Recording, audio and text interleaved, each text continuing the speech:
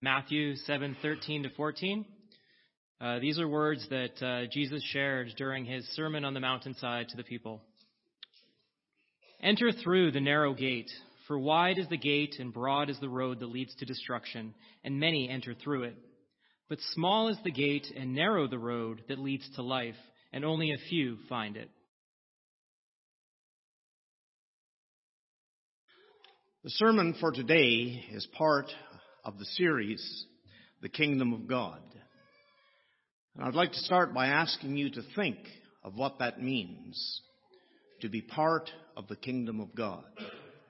If you've repented of your sins, if you've named the name of Christ Jesus as your Savior, if you've been baptized for the forgiveness of those sins and united with Him in His resurrection, what hope you have within your heart. What a wonderful thought that is to consider. Every one of us here today have something in common.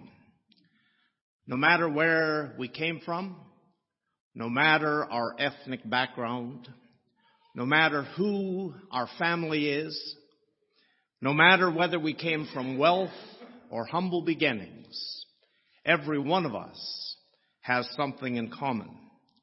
We are all of us pilgrims, traveling the road of life to a final destination. But we're all at different places on that journey. Some are just beginning, babies and little children.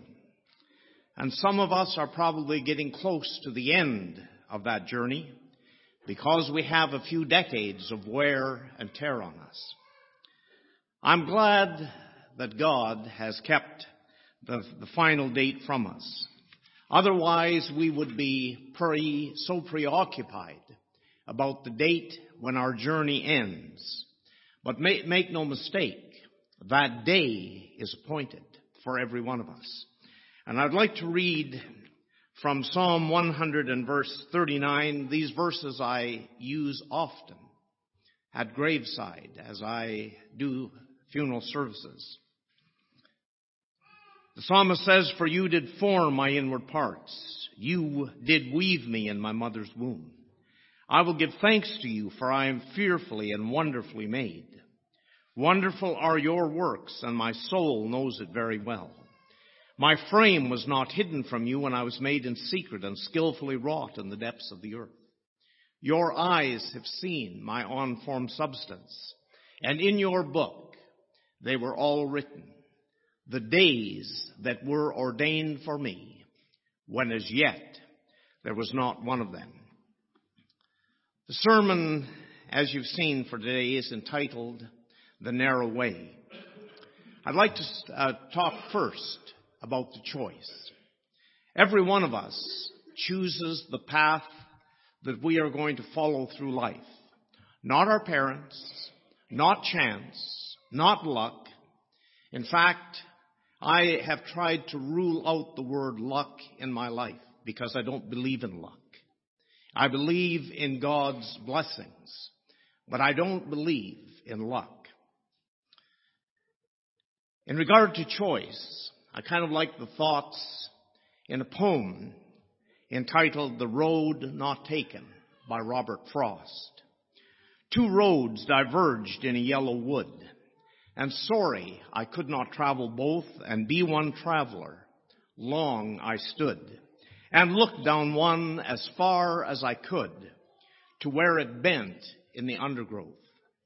Then took the other as just as fair, and having perhaps the better claim, because it was grassy and wanted wear.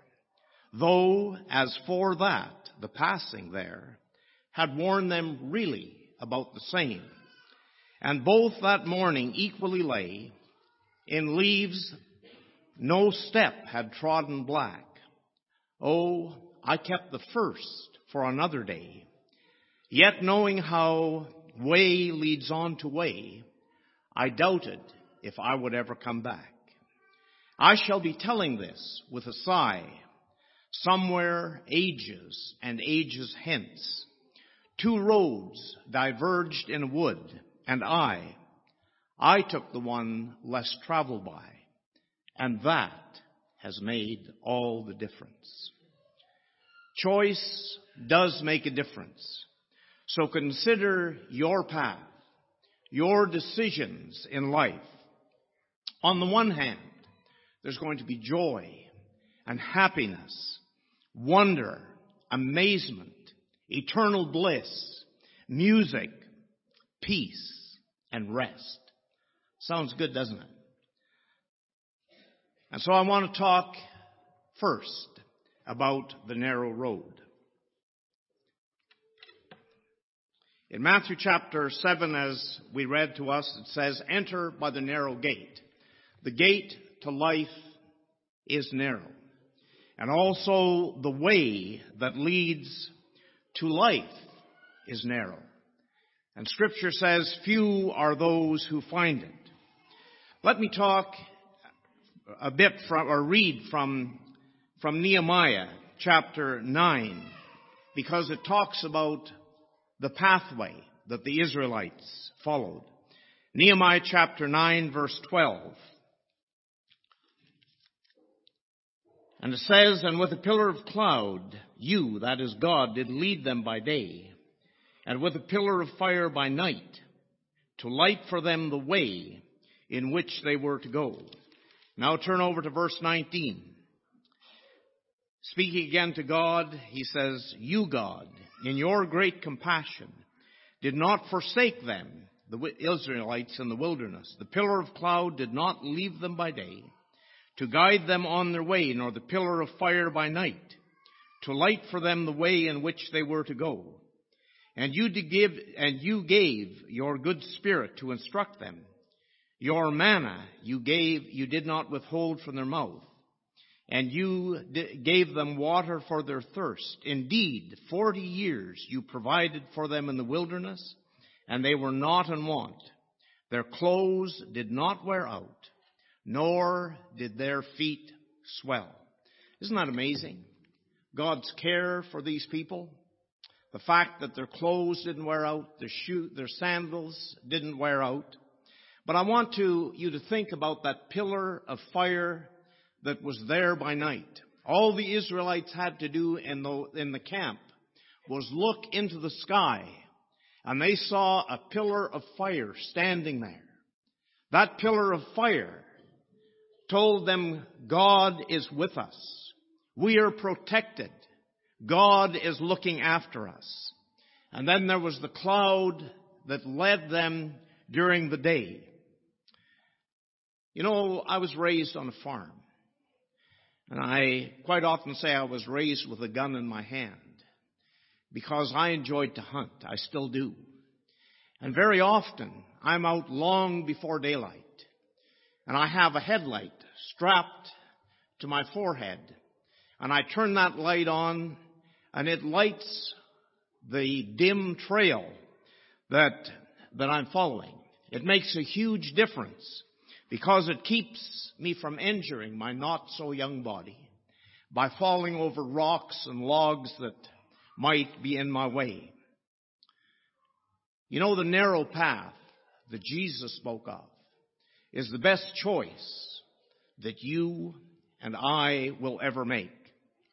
Isaiah put it this way, in Isaiah chapter 35 and verse 8, "And a highway will be there, a roadway, and it will be called the highway of holiness. The unclean will not travel on it. But it is for him who walks that way, and fools will not wander on it." I like Isaiah's turn of phrase about the highway, that those who name Christ are able to follow. The proverb writer speaks of a highway too in Proverbs 16 and verse 17. He says, "The highway of the upright is to depart from evil. He who watches his way preserves his life." Now let me try and bring that down to where we live, so that you have an example that talks about this road and sometimes the cost of being on that narrow road.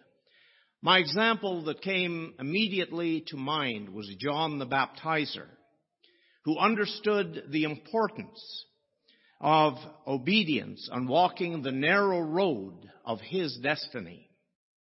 In John chapter 6, his journey led to his beheading by Herod, and that was instigated by Herodias, who hated him because John had confronted the two of them about their immorality.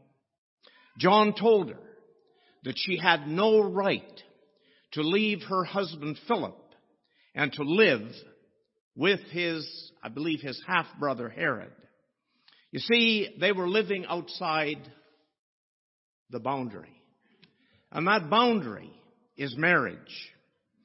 And John gave them God's message about their sinful behavior. And isn't it sobering to think that these two people, Herod and Herodias, are still alive in another realm? Choices are so very important. Each one of us gets to choose. So think about the choices you make as you will live with the consequences. So the narrow road that leads to life is a good choice. But we must talk of the other part of this verse. Jesus says the way is broad that leads to destruction, and many are those who enter by it. So let's talk about this broad road. Let me say that if anyone ends up on this road, and Jesus says there's going to be a lot of people that are on that road and end up on that road. If anybody ends up on that road, they're not going to like the final destination. Because you see, some of the things that talk about the end of that road is outer darkness and weeping, wailing, despair, and the gnashing of teeth. This is not my imagination. This is written in God's words, in God's word actually spoken by Jesus himself. Matthew chapter 13, verses 41 and 42. The Son of Man will send forth his angels, and they will gather out of his kingdom all stumbling blocks and those who commit lawlessness. This is the end of time, by the way. And will cast them into the furnace of fire. In that place there shall be weeping and gnashing of teeth.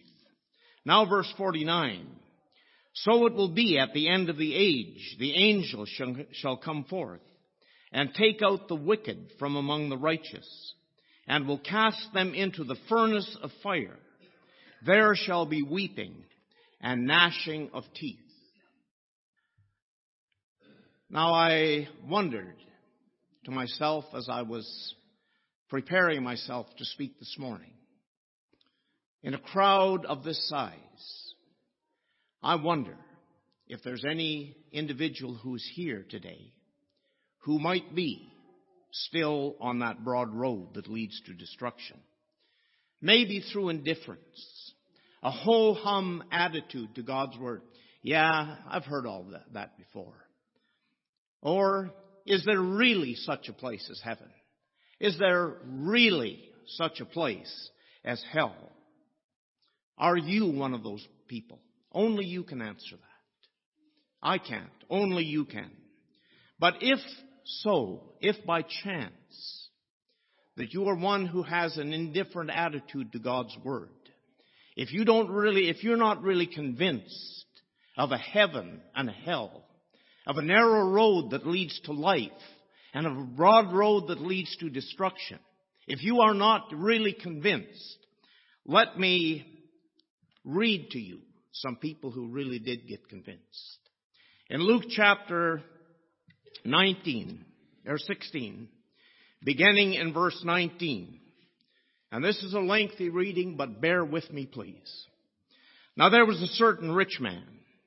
And so this was a real individual. Jesus said there was a certain rich man. He existed in the ages past. There was a certain rich man And a certain poor man named Lazarus was laid at his gate, covered with sores. Now the rich man had the best of clothes. He lived in splendor every day. He had all the best food to eat, everything that this life basically could offer to make his life pleasant and comfortable, he had. But Lazarus had nothing, and longing to be fed with the crumbs which were falling from the rich man's table. Besides, even the dogs were coming and licking his sores. Now it came about that the poor man died, and he was carried away by the angels to Abraham's bosom. And the rich man also died and was buried, and in Hades he lifted up his eyes, being in torment, and saw Abraham far away and Lazarus in his bosom. And he cried out and said, Father Abraham, have mercy on me, and send Lazarus that he may dip the tip of his finger in water and cool off my tongue, for I am in agony in this flame. But Abraham said, Child, remember that during your life you received your good things, and likewise Lazarus bad things. But now he is being comforted here, and you are in agony. And besides all this, between us and you there is a great chasm fixed, in order that those who wish to come over from here to you may not be able, and that none may cross over from there to us. And he said, Then I beg you, Father, that you send him to my father's house. For I have 5 brothers, that he may warn them, lest they also come to this place of torment. And Abraham said, They have Moses and the prophets. Let them hear them. And he said, No, Father Abraham, but if someone goes to them from the dead, they will repent. But he said to him, If they do not listen to Moses and the prophets, neither will they be persuaded if someone rises from the dead. See what Jesus said here? There's the Bible. That was the Bible in those days, the Old Testament. If they don't listen to the Bible, they won't even be convinced if somebody comes back from the dead and says, Don't come to this terrible place. You don't want to be there. I am in agony in this flame. Now let me tell you, that when I was 23 years old, on a Sunday evening, on the long weekend in May, I asked some preachers, what do I have to do to make sure that I don't end up in a place I don't want to be? And they opened the Bible and read that scripture to me. That very evening at midnight, both my wife and I were driven 60 miles from where we were to be baptized in the church at Dauphin, Manitoba. That was the best decision we ever made. And so that leads me into the next, the decisions we make. Many decisions and life choices put a person on the broad road. In a devotional reading that I did this past month in January, just a few days ago, Chuck Swindoll, in an article entitled The Downward Spiral of Depravity, says, What you think becomes what you do. What you do determines what you become. What you become determines what your life will be like. Back to the decisions and the choices, the life choices that can put a person on the broad road. I want you to open your Bibles with me to 1 Corinthians chapter 6, verses 9 and 10, where Paul the Apostle warns against moral laxity. He says, Or do you not know that the unrighteous shall not inherit the kingdom of God? Do not be deceived, neither fornicators, nor idolaters, nor adulterers, nor effeminate, nor homosexuals, nor thieves, nor the covetous, nor drunkards, nor revilers, nor swindlers shall inherit the kingdom of God. Now, there's a lot of life choices that people can make. Some do make those kinds of choices in their life. But it ends you up on the broad road and the destruction that awaits at the end. But let me single out just one very prevalent life choice today. And I would ask the young people who are here, and I kind of regretted to hear that our Many of our young people are away today. I didn't realize that was happening. I'm glad they're there, by the way. But I would have liked them to hear this message. For those of you young people who are here, those of you who are teenagers into your young adulthood, I'd ask you to pay very close attention for the next few moments. You see, we live in a very sex-saturated society. It disturbs me that even in the commercials, that so many of them have this underlying message in them. And usually I either turn them on mute or switch away from them or something because it upsets me. You know, when I was your age, young people, I basically did not know anything about God. I did not go to church on Sunday because it was just another day of the week. I did not read the Bible. I did not know the words of hymns. I did not know what the rainbow signified until my very young wife explained it to me, and it amazed me. I did not know. Well, I think you get the picture. But one thing I did know, and that is having sex outside marriage was wrong. Two people just living together or shacking up, as the term was back when I was a young person, without being married was looked down upon by everybody in the community. If a girl got pregnant outside of marriage, she was often sent away from her home to have the baby someplace else.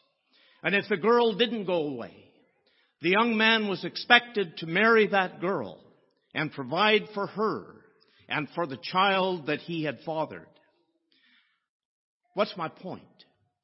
My point is this. If non-Christians know that certain moral choices are wrong in society, especially those who name the name of Christ, should know the difference between what is morally right and what is morally wrong. So, if you are just living with your boyfriend and girlfriend, even if you intend to get married down the road, if you are just living with your boyfriend or girlfriend, it's wrong. You are morally wrong, and you need to repent and change the way you are living. You see, the fence always has been and always will be. The fence around sex is marriage between a man and a woman. And that's the only kind of marriage that God accepts, and that's the only way God accepts us to exercise the sexual part of our being. And now to the rest of us who are older, because I know many people who are married who make this mistake as well and have affairs outside their marriage or leave their wife or husband for a younger, newer model. Listen to the words of Hebrews chapter 13 and verse 4. Let marriage be held in honor among all, and let the marriage bed be undefiled. For fornicators and adulterers, God will judge. Walking the narrow road is one step at a time. Martin Luther King said, faith is taking the first step, even when you don't see the whole staircase. See, Abraham, who's known as the father of the faithful, believed God. So he took the first step by leaving behind his home, his security, the customs that he was used to, his extended family in Ur of the Chaldees. Now, how many of you would do that? Now, I know there's some of you who are here and have come from other countries and left behind many of these things. And my hat's off to you. But how many of the rest of us would make that kind of a decision in our lives? Raise your hand if you would. Very few. I don't think I even saw one hand to be raised. Let me ask you another question. How many of you would step into the old Red River at flood stage? Just step off the bank and step into the river. See, when the Israelites came to the Jordan River, which was at flood stage at the time, the priests were told to step into that river. And by faith, they believed God, and they took that step into that flooded river, and the river parted, and they walked across the river. You see, they had faith. They obeyed God. And I can't close without a couple of powerful verses from Proverbs, because the proverb writer has so many good things to say. Proverbs 16:17. The highway of the upright is to depart from evil. He who watches his way preserves his life. And Proverbs 16 verse 7. When a man's ways are pleasing to the Lord, he makes even his enemies to be at peace with him. Isn't that amazing? Isn't that amazing? If you have not yet obeyed the gospel, I ask you to consider God, to consider taking the first step of faith onto the narrow road that leads to heaven, that leads to life. When you do that, your name is recorded in the book of life. You are known by God by your name. At the end of the journey, you'll see the face of the Lord Jesus Christ, and you will meet the redeemed of all the ages. I invite you to enter and to walk the narrow road that leads to life everlasting, and be certain of this. At the end, the results are absolutely going to dazzle you, because it is out of this world. Thank you.